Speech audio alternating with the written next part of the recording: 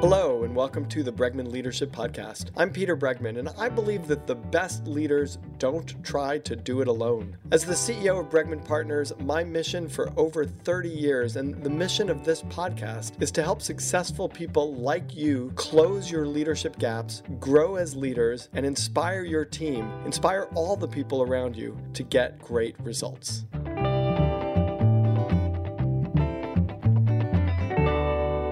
Laura Vanderkam is with us today. She is a best-selling author. She's written a bunch of books on managing time, what the most successful people do before breakfast, All the Money in the World, 168 Hours, and more. She is the author most recently of Off the Clock, Feel Less Busy While Getting More Done. It sounds like a lofty and enviable promise, and the book delivers. It's a beautifully written book, and I'm very happy to have Laura on the show. Welcome to the Leadership Podcast. Thank you so much for having me. Laura, this is a beautifully written book, and you start by talking about a day that you spent in Maine off the clock. What do you mean by that term, off the clock? Well, if any of your listeners have had the sort of hourly jobs where you punch in and punch out, then off the clock has a very specific meaning, which is, you punch out and then you are no longer on the employer's clock. But for me, it really broadly means a sense of time freedom, that you are in control of your time and you don't have to do things that you don't wish to be doing. Is it possible to feel off the clock while you're working? Like while you're trying to meet deadlines? I definitely think it is. There's plenty in work that can be fun. If you have the right sort of job, you're often solving interesting problems and talking with clever people. And both of those are very exciting things to be doing that you can become totally absorbed in. I know I often feel off the clock when I'm in the middle of a writing project and I can tell that I'm making solid progress, right? Like I've got a rough draft, but I'm doing edits and it's clearly getting better. So I feel that sense of momentum. I can lose all track of time, and that really helps me feel off the clock, even though technically I'm doing my job. Is it similar to that concept of flow, of being in a flow state? I certainly think there's some overlap, because when we have that off the clock feeling, it's that there's nothing we have to be doing. We're doing what we wish to be doing, and certainly being in a state of flow can mean the same thing. You opened the book with this day that you had in Maine where you were off the clock. And I've had similar experiences where it actually makes me feel a little nervous to have like time and nothing to do. And so I'm curious to have you both, briefly describe the day and what the emotional reaction you had to it was. Yeah, so this day that starts my book, I was in Maine. It was a last-minute trip that my husband and I took together because we were supposed to go to a work thing for him. Then we found out he didn't have to go, and so we'd already arranged childcare for our 4 small children. So we're like, well, we're not wasting that. So we booked a last-minute trip to Maine. He was going to meet me there. So I woke up that morning and I was by myself, and I took off for a run. And it was this beautiful run through Bar Harbor, Maine, just as the town was waking up. And I was enjoying myself so much. And then all of a sudden that familiar thought pops into my head of like, okay, what do I have to do next? Because in life, there's always something you got to do next. But there wasn't anything I had to do next. And so that phrase popped into my head that I was off the clock. And, I guess for me, it didn't feel too disconcerting just because, my kids are young enough that, there's always something to be done with them, or, they're around. You feel the sort of obligations involved with them. Lots of fun, of course, but definitely they have to be accounted for at all times. So for me, it was just like this, wow, this is so cool. What am I going to do? And so I ran further, and then I went and I think I read a book by the pool, which was awesome. I read a book with nobody interrupting me. It was great. So I feel like the temptation of that, like the longing for time like that is so powerful. And yet what I notice myself doing, and I see people doing this all the time, when we have a moment of boredom, like you walk into an elevator and you could be off the clock for 20 seconds, and yet we pull out our phones and we start checking our email, and, we don't give ourselves that. And so there's all these micro opportunities to be off the clock that very few of us actually take advantage of. I think a lot of us kind of fill those empty spaces very, very quickly. What's going on there? Yeah, you're totally right. We're not willing to be bored for 20 seconds, and so people feel bereft if they like walk into the restroom without their phone. I mean, it's. I did a time diary study for this book where I had 900 busy people track their time for a day and ask them questions about how they felt about their time. So I could compare the schedules of people who felt starved for time with those who felt more relaxed about time and felt like time was abundant. So people who had more of this off the clock sense. And I found that one striking finding was that the people who felt most relaxed about time checked their phones about half as frequently as the people who felt most starved for time. And again, these are all pretty much equivalently busy people. It's just that we have open time and we choose to chop it up. But we don't have to do that. I mean, if the next time you find yourself feeling bored and getting that itchy finger, like let me just log in real quick, see what's in my inbox, you could just stare out the window at the clouds. I mean, it's hard to feel like we have no time if we're staring out the window at the clouds. So I think that moment that you just described is such a key moment, right? It's the moment when I have the impulse to check my phone. And I actually think that's an emotional moment, meaning it's a moment that says, I'm feeling, it's probably, if most of us slowed down, we would notice anxiety in that moment. That there's some anxiety that we're feeling, and the comfort of checking our phone helps to stave off the anxiety. And I actually think, boredom, along with boredom often comes anxiety. I'm curious if you notice anything about that, if you've watched that in yourself or in other people, if the research you did, looks into that at all. Well, I think there's a lot going on. I mean, email is so cleverly designed to be. There's always something, every couple hours there's something interesting in there. I mean, many times there's nothing interesting in there, but there's enough that is interesting or fun or good that's coming in there that you do want to still keep checking it. I like run your own business. Maybe you made a sale. Like we want to see that, right? So, there's the hope for that. The hope springs eternal, or liking to feel like we are important, that people need us. And boredom is in its own sense unpleasant. It doesn't have to be, but for many people, it has that sense of being like, oh, I don't know, I'm bored. What should I do with myself? But there's all kinds of things we can do with ourselves. I mean, one thing, a lot of people feel like they don't have enough time to read. So if you can maybe turn some of that itchy finger, like got to check my email moment into reading time, that might help you feel a lot more relaxed. You talked about in the book your shift from reading gossip magazines to literature, talking about reading. So how did you make that shift? Well, I had been telling myself that I didn't have a whole lot of time to read, which, I track my time continuously. I began tracking my time continuously in April 2015. And at the time, I had 4 children under the age of 8. So in addition to having, book launches coming up and things like that, so I thought, well, I could be forgiven for thinking I have no time to read. But I tracked my time and saw that was not the case at all. That first year I tracked my time, I read for about, I think the number is 327 hours, which is almost an hour a day. So that's quite good, right? But I couldn't think of many good books I had read in that time. And the issue is that I was using that time for like reading headlines online and for reading gossip magazines and other such things, or, the health and wellness stuff, which sometimes is cool, but a lot of times is just the same article about how air popped popcorn is a good low calorie snack, and I've read that article 50 times and I don't need to read it again. But it was just what was easiest and what was right there in front of me and what I could seize quickly when a spot of time did open up to read. And so I said, well, how can I make real literature as accessible? And how can I train myself to, pick that up when I do have the time? So it was a couple of things. First, it was making sure that I always had good books around, that I was always, close to something I did want to be reading. So, either getting to the library or buying a lot of books or, reading reviews. So I'd say, oh, that sounds really good. Let me get that book.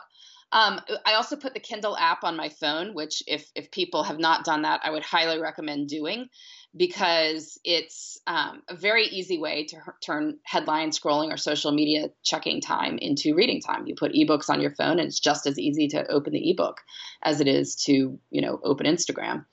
And so I did those things, and then I started, making a list of books read. And I'm the kind of person who, once I start making a list like that, I really like seeing that list get bigger. So, all those things, I started reading much better stuff. I read a lot of books on my book bucket list over the past few years. Laura, I'm curious why time for you. I mean, you've written so many books on sort of time and productivity, and you're a real expert in the arena.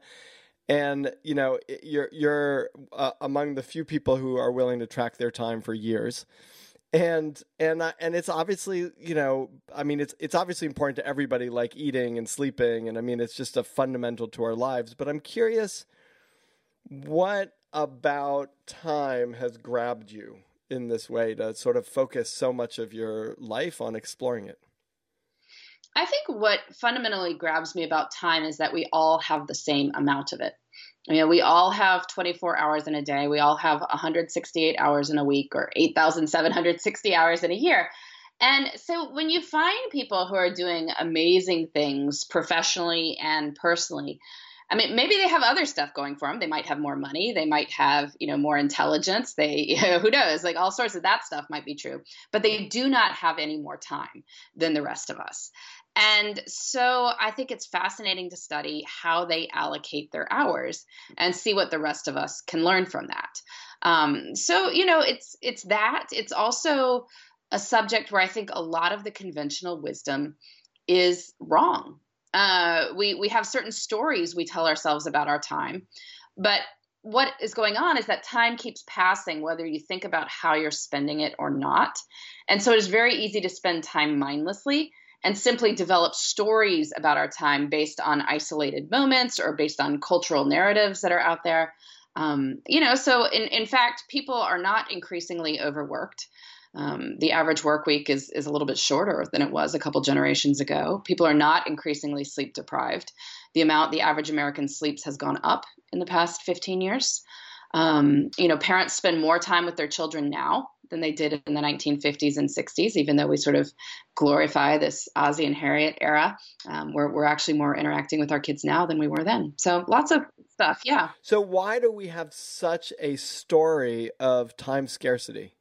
Well, because it's out there. I mean, that's the story we all tell, right? We say we're busy and we come to believe it. That's how people answer questions. How was your weekend? Busy. Like, why are you even giving that as an answer? I mean, what a silly answer for how your weekend is. That you can't even do anything with that. Like, if you say, oh, we tried this great new restaurant, or, we went to this party that was really fun, or I went at a bike ride at this park that you should check out. Those are all conversations that are worth having. I mean, busy, like just, right. is not. No, it reinforces. I plugged the landline in. And it reinforces how busy you are. I like that. It's interesting, though, because when I think about our parents' generation and I think about where they spent their time and how they spent their time, there was much more of a sense of off the clock. I think the technologies that we have these days make it very difficult to ever be off the clock, because on the clock can always reach into your life with a beep, or just the same way your phone just rang. Like it interrupts us in moments that put us back on the clock. And it's hard to imagine being off the clock without in some way really intentionally disconnecting. So while I agree that technology has made it possible for these sort of interruptions to occur at any point, it's also liberated us in many ways. I'm recording this in my home office. Like, I have a home office where I can talk to the world. I can get my messages.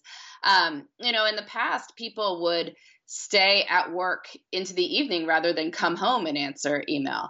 I collect old magazines just because I love to see how people lived life in the past. And magazines are a good way to see what people thought in the moment, not, looking at it through any sort of historical context or narrative, but what people were thinking about at the time.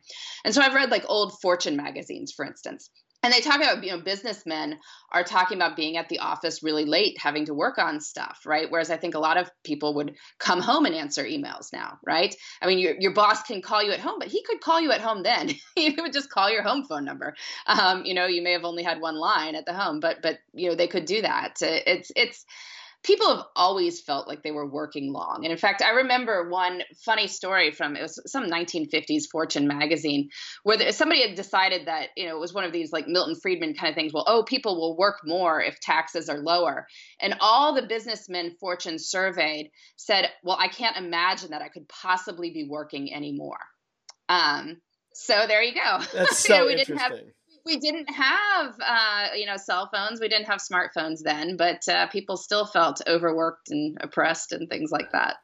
So interesting. All right, I want to ask you a couple of questions about some things you suggest in the book, and we might, although I'm resisting the temptation to go through it piece by piece, because I think it's because you actually offer some really, really great advice.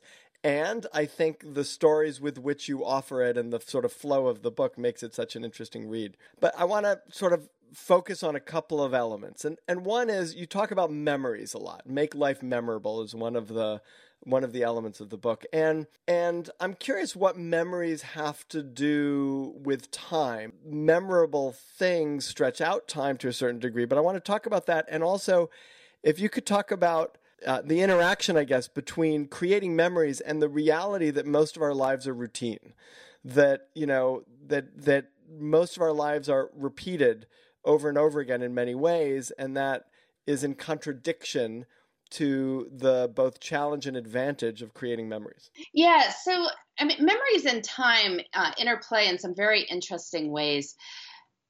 When we say that phrase, like, where did the time go? We say, where did the time go all the time? What you actually are saying is that you do not remember where the time went. And that is because the way you spent your time wasn't particularly memorable.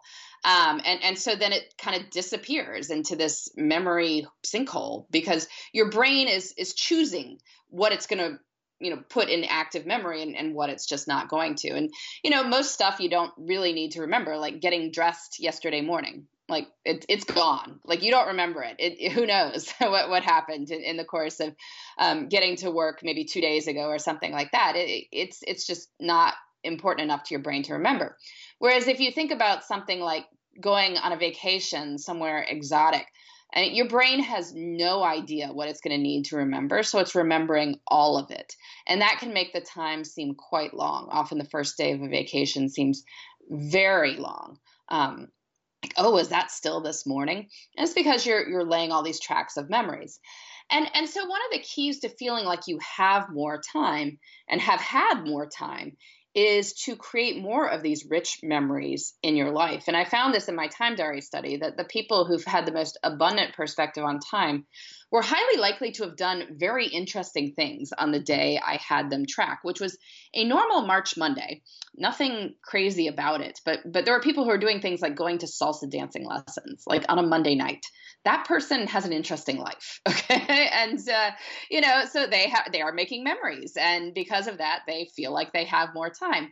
And it's a bit of a paradox because you'd think like, oh, well, going to a salsa dancing class is filling your time, and so you'd feel like you had less of it. But it turns out not to be the case. That doing interesting and memorable things with your time makes you feel like you have more of it. So it's not that routines are bad. I mean, routines help us make good choices about a habit. So, if you get up every morning and run, you're going to get up every morning and run, or you get up every morning and brush your teeth, even you're going to keep brushing your teeth, and that's probably a good thing. But I'm arguing for a bit more adventure injected into life.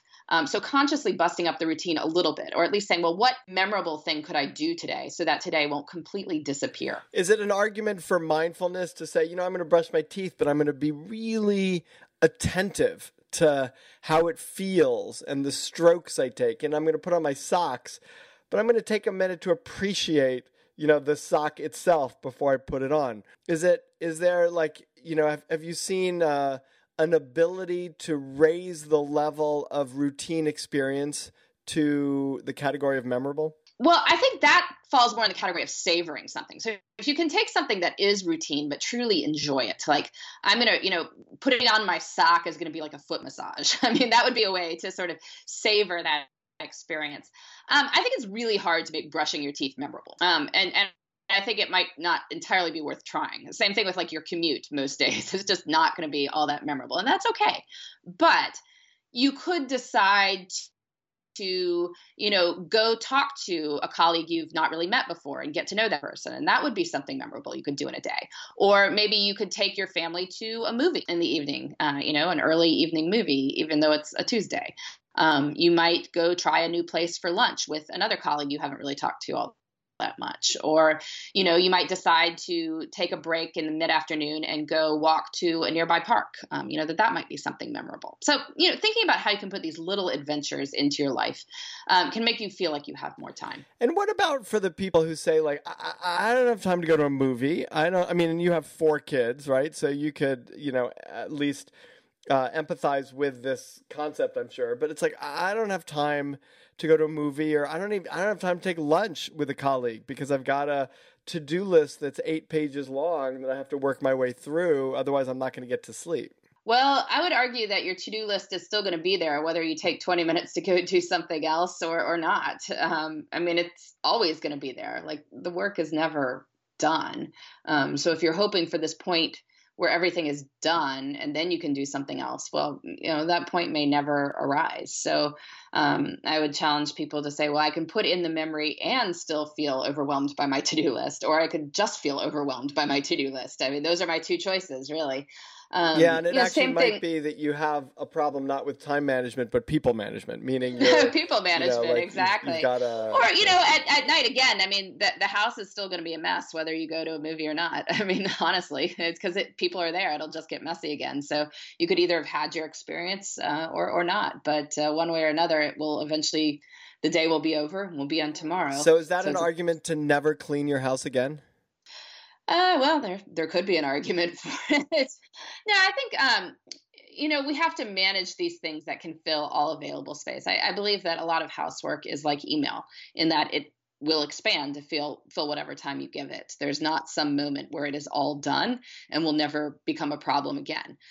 People get down to inbox 0, and yet in the process of getting down to inbox 0, they send emails to people who then respond, and then you're not at inbox 0 anymore. And I think it was a conversation I had with Chris Bailey. I can't remember for sure, but whoever it was, said something that was actually very impactful, and I think is part of my challenge with managing time. He said, if you want to be a really productive person, you have to become comfortable with chaos. You have to become comfortable with disorganization, because if you're not comfortable with things being unfinished, then you'll never actually spend the time finishing the things that are most important to finish. That you have to be willing to allow a lot of unfinished things or incomplete things around you in order to focus on the thing that's most important to focus on in that moment.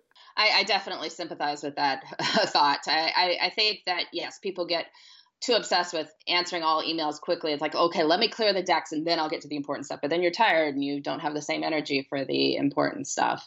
Or, as soon as I clean my desk, then I can focus. Well, then your desk gets messy again and then you've never focused. I think, and we can actually learn to embrace a little bit of chaos with time too. I see this with time. Different people have different comfort levels with moving parts, as you might imagine. With a full household, lots of spirited children and activities and stuff, I probably have a higher tolerance level for activity than I found many people do. But, to me, the idea of both my husband and I having work travel within a week, and then, having a kid concert and another swim meet, and like we're all going to some party, and then there's a, family visit somewhere, that doesn't sound like chaos to me. That just sounds like, a reasonable amount of things that will eventually fit in the day.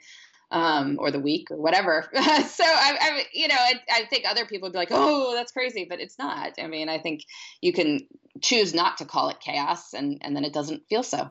Yeah, it requires a lot of executive functioning, an ability to say this is important in this moment. And you make a promise in the book that I'm going to challenge you about, because I've been late my whole life, and I'm often late for good reasons that you describe in the book, meaning I linger.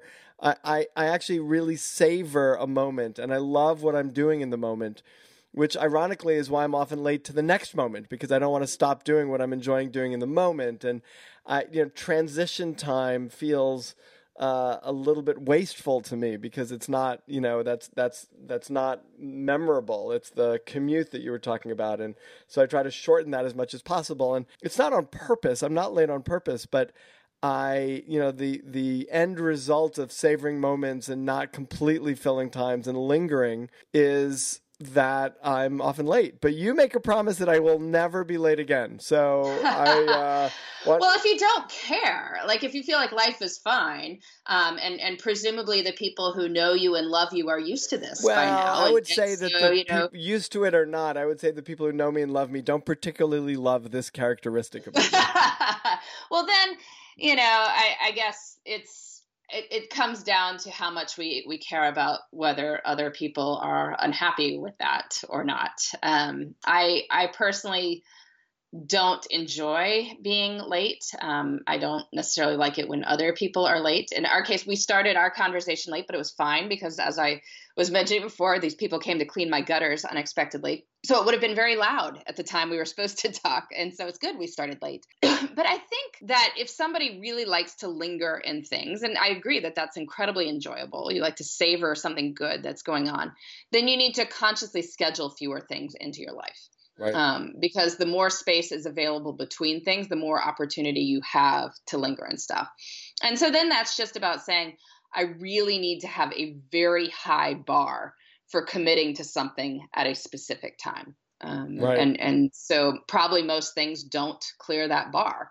And that can be okay. Maybe it's you see certain people at large events that you're all going to show up to at different points. And maybe it's never going to work out to have a lunch at a specific time with that person, but that's okay. Maybe you see them at other things. So, I think you can work around it. I'm wondering in relation to that, whether you have advice, because this is a little bit the issue of advice as to how people can become satisficers if they tend to be maximizers. People who want to sort of maximize each moment and each everything that they do, and that they have a very high bar, kind of a perfectionist of like, this is the ideal that I should reach, versus just being satisfied, who we know tend to be happier and are probably more on time than maximizers, I would guess. So I'm curious if you have advice of dealing with that, and I mean, I guess part of that question too is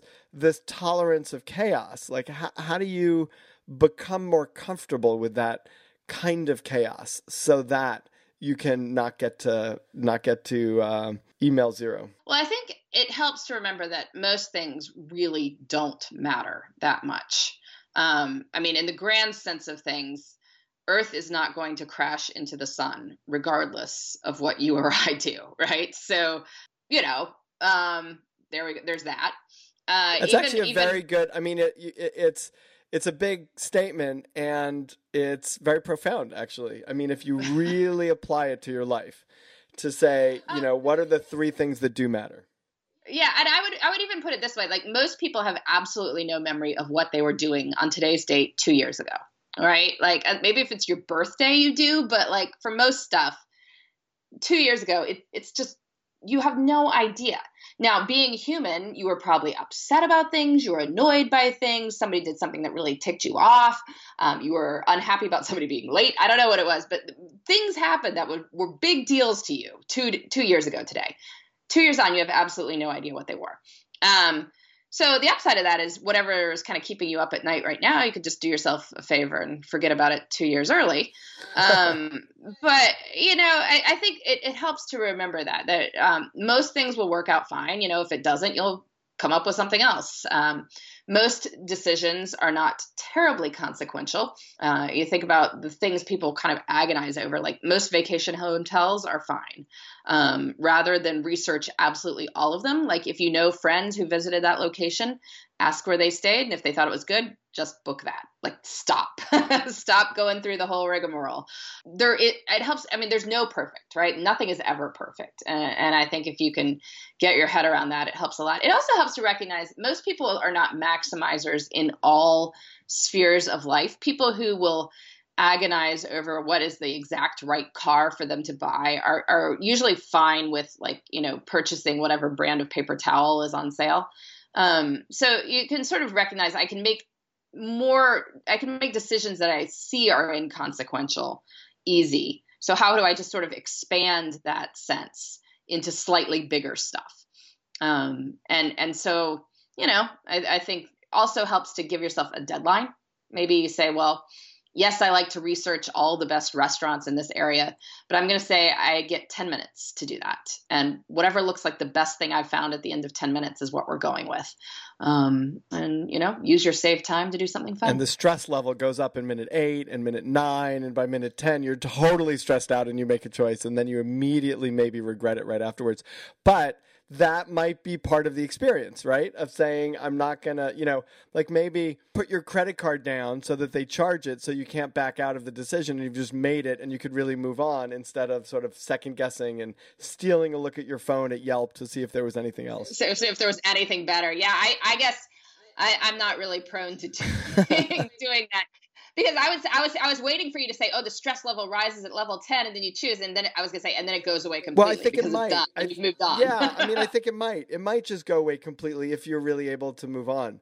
I'm curious, to what extent is all of this about laborious work versus enlightenment in an instant? Meaning, like, giving up the neurotic need to accomplish more and just start breathing more and looking around. And it almost feels like there's a giving up of sorts, which is, a surrender, if you want to use more New Agey language, but a sense of like, I'm gonna stop trying so hard, and that ends up creating more of an off the clock experience. Sure. I think a lot of people running around like chickens with their head cut off is just wasted time and energy. Most things will be okay, and if it's not okay, you'll figure something else out. And if you keep that kind of low-key mindset in mind, then it's possible to just keep moving forward. One of the things I've really found over time is that big things are really the result of lots of small stuff. And each individual small thing doesn't seem like that much, but small things done repeatedly truly do add up. And so you're better off saying, instead of like trying to write 10,000 words a day in a book and then, not getting your 10,000 words because you won't, or maybe if you get it one day, you're definitely not going to be able to repeat that tomorrow. Say, let me write 500 words and then I'll just do it again tomorrow and do it again the day after that and the day after that. And, you can write a book in 6 months at that pace. But 500 words feels like nothing, it maybe take you 45 minutes.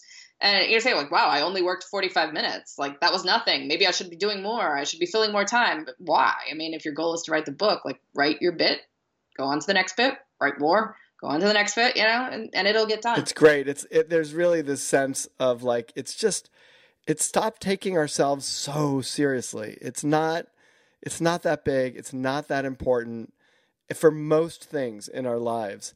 And we can actually take the space and time to live in a way.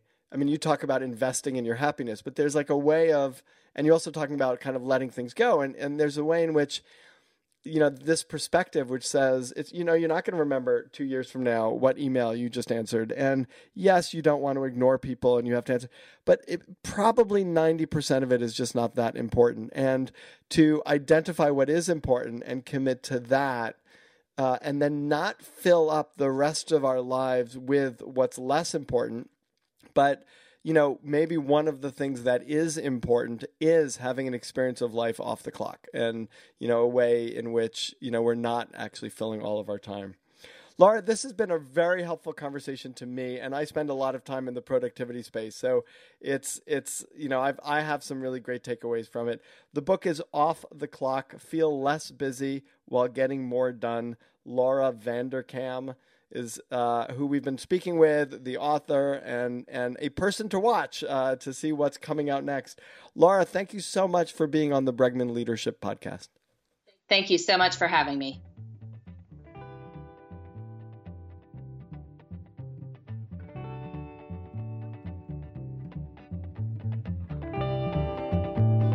Thanks for listening. Here's what I've learned from working with some of the most successful leaders of the most successful companies.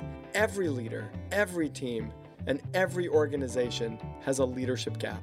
If you want to become a leader who inspires your team to get things done, then you've got to start by raising the level of your leadership abilities. You can start by taking our free leadership gap assessment at www.bregmanpartners.com/quiz. Then dive deeper with a copy of my latest book, Leading with Emotional Courage. For more ways to become a truly great leader, check out our online offerings, in-person workshops and events, and my articles at www.bregmanpartners.com. Again, thanks so much for joining me today, and thanks to Claire Marshall for producing this episode. Be sure to subscribe so you don't miss an episode.